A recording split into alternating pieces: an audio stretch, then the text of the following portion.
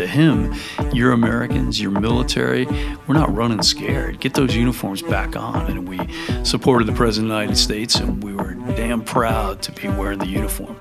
Welcome to Beyond Speaking with Brian Lord. The moral of the story is take your 10-year-old son to Hooters. This is not a race. This is war. Hey, it's Mikey from the Goonies. A podcast featuring deeper conversations with the world's top speakers. I'm Brian Lord, and on the show today, we've got former Air Force One pilot Colonel Mark Tillman as he shares his untold story of flying the president on 9/11, deciphering information in the fog of war, and bringing the commander-in-chief to ground zero. So I'm excited that we have Colonel Tillman on today. One thing, if you ever want a group of jaded people when it comes to speakers, you should go to a speakers bureau, because we've heard everything and you just hear it all day long and everybody's pitching stories. The first time that Colonel Tillman came in, we had everybody in to hear him speak. And this has never happened before. So he was in later that afternoon to give his presentation again to a completely different group. A bunch of people snuck in to hear his story. So if you ever wanted a testimonial, it's that people who are so tired of hearing speakers go in to hear somebody the same day a second time. So I just love the story. I love kind of the suspense of it. I love how Texas always finds its way. I'm not a Texas guy. We have a bunch of Texas people that work here. How Texas managed to figure out a way to get into this story too, even though everything took place in Washington and DC and everything else. And just kind of the courage that he talks about of the different people that stepped up during a really tragic time in our history. So without further ado, here is Colonel Tillman and the story of Air Force One on 9/11. You know, on September 11th, September 10th, we left Washington, D.C. to do an educational visit to Jacksonville, then moved on to Sarasota, Florida that afternoon on September 10th. September 11th, we all got up and went out to the plane, but the president was already at the elementary school talking with the students. No knowledge whatsoever of what was about to happen. You know, a lot of news media said the president had to have known. You know, I can say for a fact that there was no idea what we were about to encounter. So the crew did what it always did. We showed up 2 to 3 hours prior, got the plane ready. But the moment when I arrived, basically things had started already occurring in the country. So the planes were being hijacked at this point from the East Coast. They were flying, moving into position. We were just about to get the plane ready to go. And as I walk on the plane, as I start going up the steps, one of the radio operator calls over the PA system, and it's Colonel Tillman, pick up a white phone. And white phones, beige phones on the aircraft, white phones being non-classified, beige phones classified. I pick up the white phone. Radio operator tells me to come upstairs and see what's going on. And as I go up, I can see on the televisions that the radio operators have upstairs that the first tower has now been struck by the first aircraft in New York City. At this time, Air Force One did not have any kind of satellite television, so it was all tuners. So we were picking up the local news stations in Sarasota, Florida. The NBC Today show had pictures of a plane hitting the tower, and as they kept talking, they kept saying, you know, we have no idea what has happened here. They assumed it was an aircraft that had basically made a mistake and hit the tower because it was clearing a million. It was a beautiful day in New York. But they kept going on talking about it, saying that they're not sure what's going to happen. It was way high up in the first tower, you know, and there's first responders are starting to move into position. So at that point, I let the radio operator and our navigator know, hey, it's obviously been loss of life in New York. Plan a trip to New York. We'll be probably leaving tomorrow or the next day. And at this point, there was no knowledge of what was occurring or what was about to occur. All the classified phones, radios, everything was just status quo. It was reported to the president and to the staff that it was basically a small aircraft had hit the tower, and that was the end of it. So I go back downstairs, finish talking with the rest of the crew, making sure the plane's ready, and then the radio operator tells me to pick up a beige phone classified. So I pick up the phone. Sure enough, radio operator tells me to come back upstairs immediately. And as I go back up, second plane now is at the second tower. Now we're getting more information as to what the air traffic controllers are dealing with along the East Coast. At the same time, we're getting told, we're going to have to relocate the president. Once you've hit that point, are you kind of what's your internal threat level? Obviously, you've got things going on, but how worried are you with your position? That was the big challenge for us. We had no idea what was going on, but we knew we had the President of the United States with us. Vice President had been moved and hunkered down in a secure location. First Lady had been moved from Capitol Hill and moved into a secure location. The daughters, Barbara and Jenna, had been moved as well. So everybody's moving into position knowing that there's a potential of us being a target as well. So we've confirmed the president's still at the elementary school, but we're being told that the president's going to be finishing up and he's going to be moving to us rather quickly. At that point, the goal was to move Air Force One because we were sitting duck, just sitting on the tarmac there. We always have a backup aircraft. So the backup aircraft was hustling to us. The plan was we would take off, the backup would land, and we'd keep doing a shell game until the president was ready to come to us. As soon as I presented that to the Secret Service, the service came back and said, no, we're going to come to you right away. We are moving right now. The president's addressing the elementary school students and teachers, and he's addressing the nation, and then we're coming to you fast. And that's exactly what they did at that point, loaded up the limos and came to us rather quickly from the elementary school. Now, do you have a particular plan in place? Like, do you have scenarios played out and this is what happens then, and how did that kind of play into it? Yeah, everything's based on attacking the United States from outside of the United States. This scenario was an attack from within the United States, so you had no idea what was the attack. I mean, when people are going to shoot missiles at the country, you know what's going on, and you get enough information to make it happen. This we thought was airliners have been hijacked. Initially, we were told there were more than 4. So we're trying to figure out exactly where they're at, and then slowly it started coming into there's a plane overhead you in Tampa. And its transponder is off. It's not talking to anyone. So we assumed that was the aircraft that would be coming to attack us. So we started to move out of that position as quick as possible. So we were hoping the president would continue to move to us. And we're getting information on the airliner above us.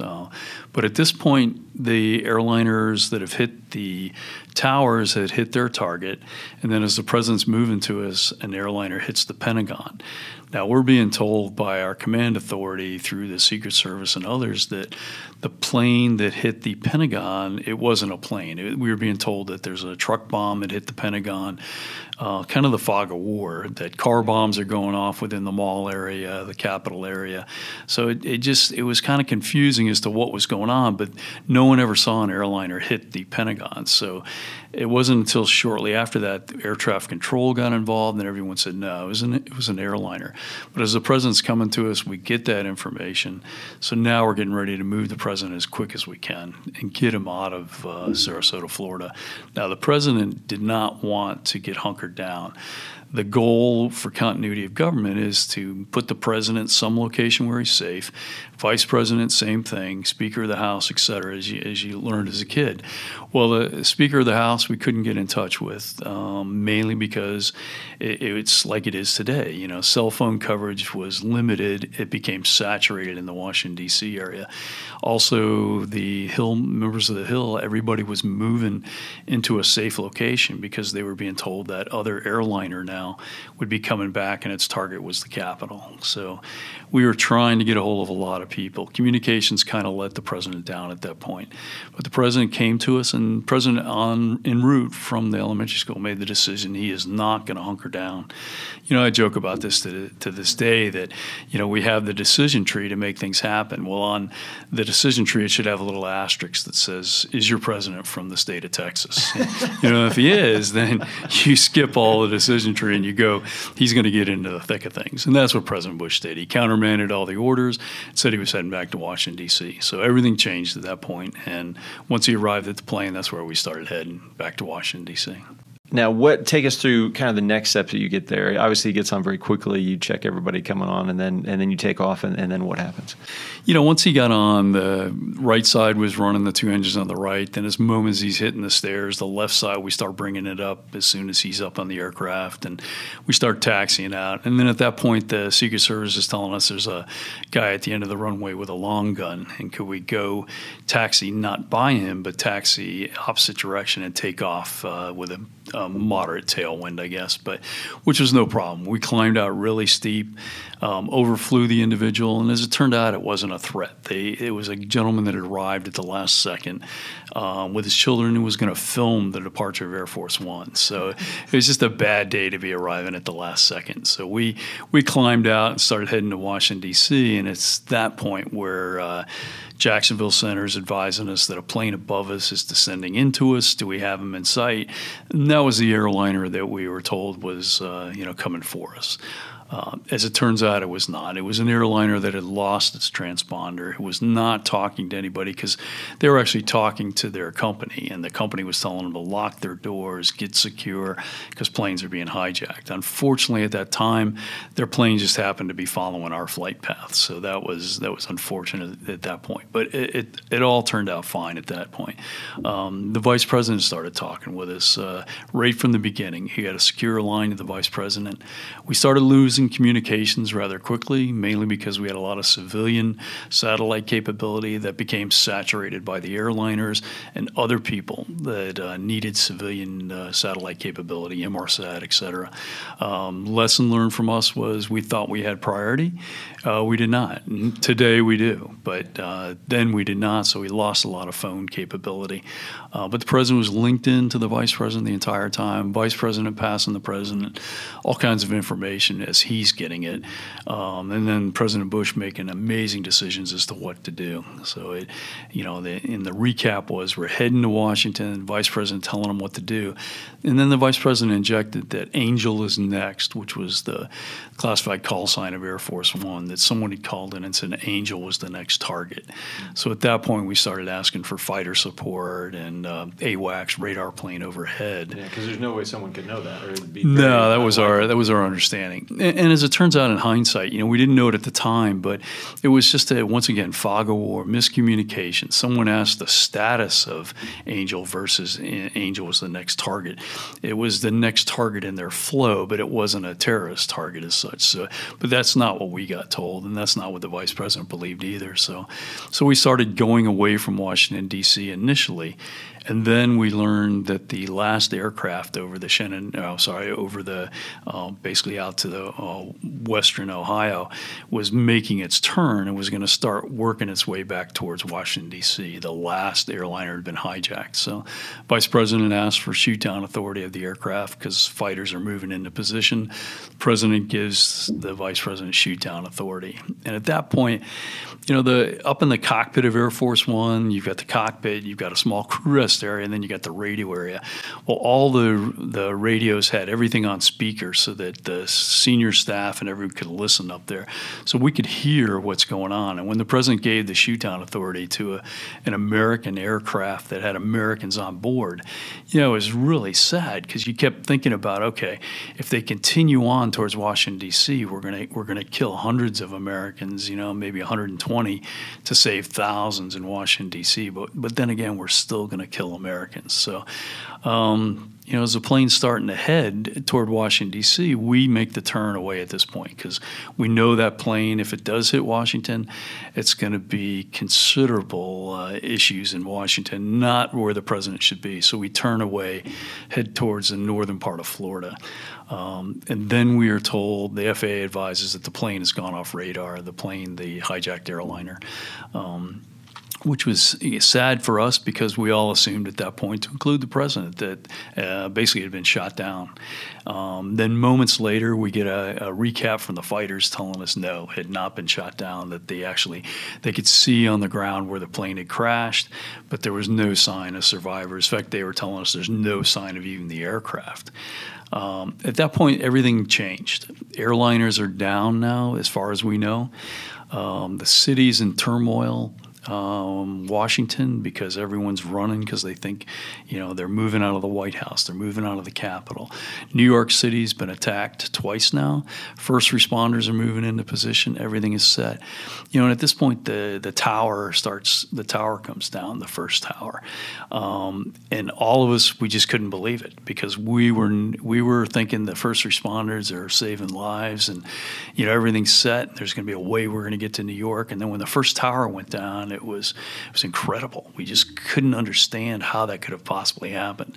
And then as it continued on, the vice president and the president are talking, and then the second tower comes down, and then everyone is just, oh my God, what a successful plan of attack these people have done, and they caught us with our pants down. And at that point, the president makes the decision, I need to get to a position where I can address the American public. Now, on the plane, we didn't have the capability to stream video. All we had was the president could talk to the American public, but they couldn't see him. So we had to land somewhere. So we chose Barksdale Air Force Base in Louisiana. We came in to land. The president addressed the nation. And then when the president left, our decision was with Andy Card. Andy Card made the decision. We still need to move him around because Washington isn't safe to go back to. So the goal was to put him at a base where he could actually be deep underground in case there's other threats. Tremendous communications. So Offutt Air Force Base was chosen in Nebraska. And the president stayed there minimum time because he was ready to head back. And then he came back to us, and once he got on board the aircraft, it was, Tillman, let's get home now. And we came flying back to Andrews Air Force Base extremely fast as the plane could go. Fighter escorts coming up on us. Basically fighters from the President's Guard unit in Houston-Ellington were there available to us, and they jumped I like us. how they were surprising. Surprising guess for you. They were, what was incredible about the Houston-Ellington Guard unit was the fact that while we're in the Gulf of Mexico, Houston Center advises us that we have fast movers coming up on us. And, we'd asked for fighter support, but we had not been told we had been given it yet. So the Houston-Ellington, the President Bush's Guard unit, they basically launched and they came up to us. And so the Houston Center is advising us, Air Force One, you have fast movers at your 7 o'clock behind you left. How fast are they? They appear to be supersonic. They're coming up on you. So, I was like, all right, well, we haven't really asked for these guys, but, this is nice. They join up on us, and then they protect us for the rest of the day. So you couldn't have written history any better, the President's Guard unit protecting you. But as soon as we left Nebraska, they basically led us across the country. And then as we came close to Washington, D.C., Andrews Air Force Base launched 2 F-16s to fly in our wing. Couple of F-15s from Langley Air Force Base joined up on us as well. So it was kind of a big fur ball of planes over the Shenandoah Valley. But in the end, it worked perfect. The F-16s from the Guard unit in Houston-Ellington led us in. The F-16s from Andrews Air Force Base joined up on our wing, got extremely close. But it was neat. The president and the staff were downstairs looking out the window, and that's kind of the morale builder we needed at that point. We'd been running, decoying all day long, and now we're being protected. We've got armed F-16s on our wing. They're ready to protect the president as he comes into Washington, D.C. And that's what we did. We came over the top of the Pentagon. It was still smoldering. Then came and landed at Andrews Air Force Base. President got off all business. He's ready to talk with the American people that night. Marine One was there. Marine One then took him on an extreme low level around the city to get him back to the White House so that no one would know. The challenge for us was we were told multiple threats in the Washington, D.C. area. So, self-defense was up and running. Everything was fine. Decoying with different planes, F-16s on the wing, providing, suppression as we're coming in, ready to launch flares or whatever they need to do. But everything was made up and everything happened right away. It was just incredible what the military provided the president. And they, to this day, that was President Bush would always say that is, they don't need to be trained to prep for the President of the United States. They train and prep for each other, brothers and sisters, to take care of each other, and the protection is just incredible what they do. What happened 2 days later? I know you were flying into New York. Kind of give us a snapshot of that story too. Yeah, the president 2 days later went to Ground Zero. And so to get to Ground Zero, there were still threats is what was perceived. So we flew the president into McGuire Air Force Base, and he helicoptered into basically Ground Zero, the Wall Street landing zone, and went up there. We sat in the plane and we watched on television the president standing on Ground Zero, standing on the fire truck, talking to all the first responders. And the first responders, just yelling, George, we can't hear you, and and all that. But it was just so neat because the president was right there to help, and he had no planned speech, but he made everything happen. So when they were yelling to him, we can't hear you and all that, and then he came out with that famous line, I can hear you and the American people, and and those who did this damage will hear us soon. And it's just neat. It just brought everybody together. And from that moment on, that's what we did everywhere we went around the world. Was President Bush let people know that you may have attacked us, but you didn't get us down. We're not down. We're back up. We're ready, and we're ready to make things happen to protect Americans. And and right after that trip, we brought the president back into Camp David, and we brought him all kinds of different places.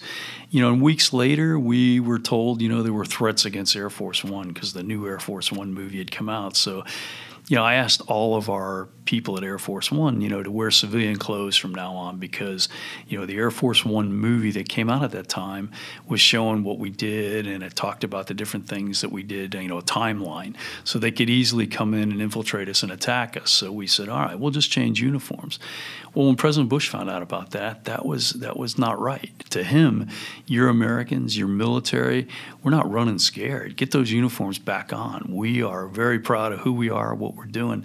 And it was the best thing I ever heard because that was Air Force One. We went back in uniform and we supported the President of the United States, and we were damn proud to be wearing the uniform. So it was great. It was a good feeling, and President Bush made it happen. He took care of all of us. Thanks again to Colonel Mark Tillman, and thank you for joining us for the Beyond Speaking podcast. Make sure to subscribe to our podcast on iTunes and Stitcher, and to learn more about Colonel Mark Tillman and others, go to premierspeakers.com. For this episode of the Beyond Speaking podcast, your technical director, producer, and head Steelers fan was Eric Woody. Your creative director and part-time leprechaun was Travis Franklin. Brian Lord, your host, executive producer, and specialist in speaking about himself in third person. Additional thanks to special consultant and the pride of St. Paul, Lauren D. of D & Associates. Thank you to the incredible voice talents of the muy profundo Robert Borquez. Finally, thanks to the Premier founder Dwayne Ward, CEO Sean Hanks, and CIO Chris Yount, simply because you need to thank powerful people. If you've listened this far, you clearly have nothing better to do, so why not continue on and listen to the next Beyond Speaking podcast?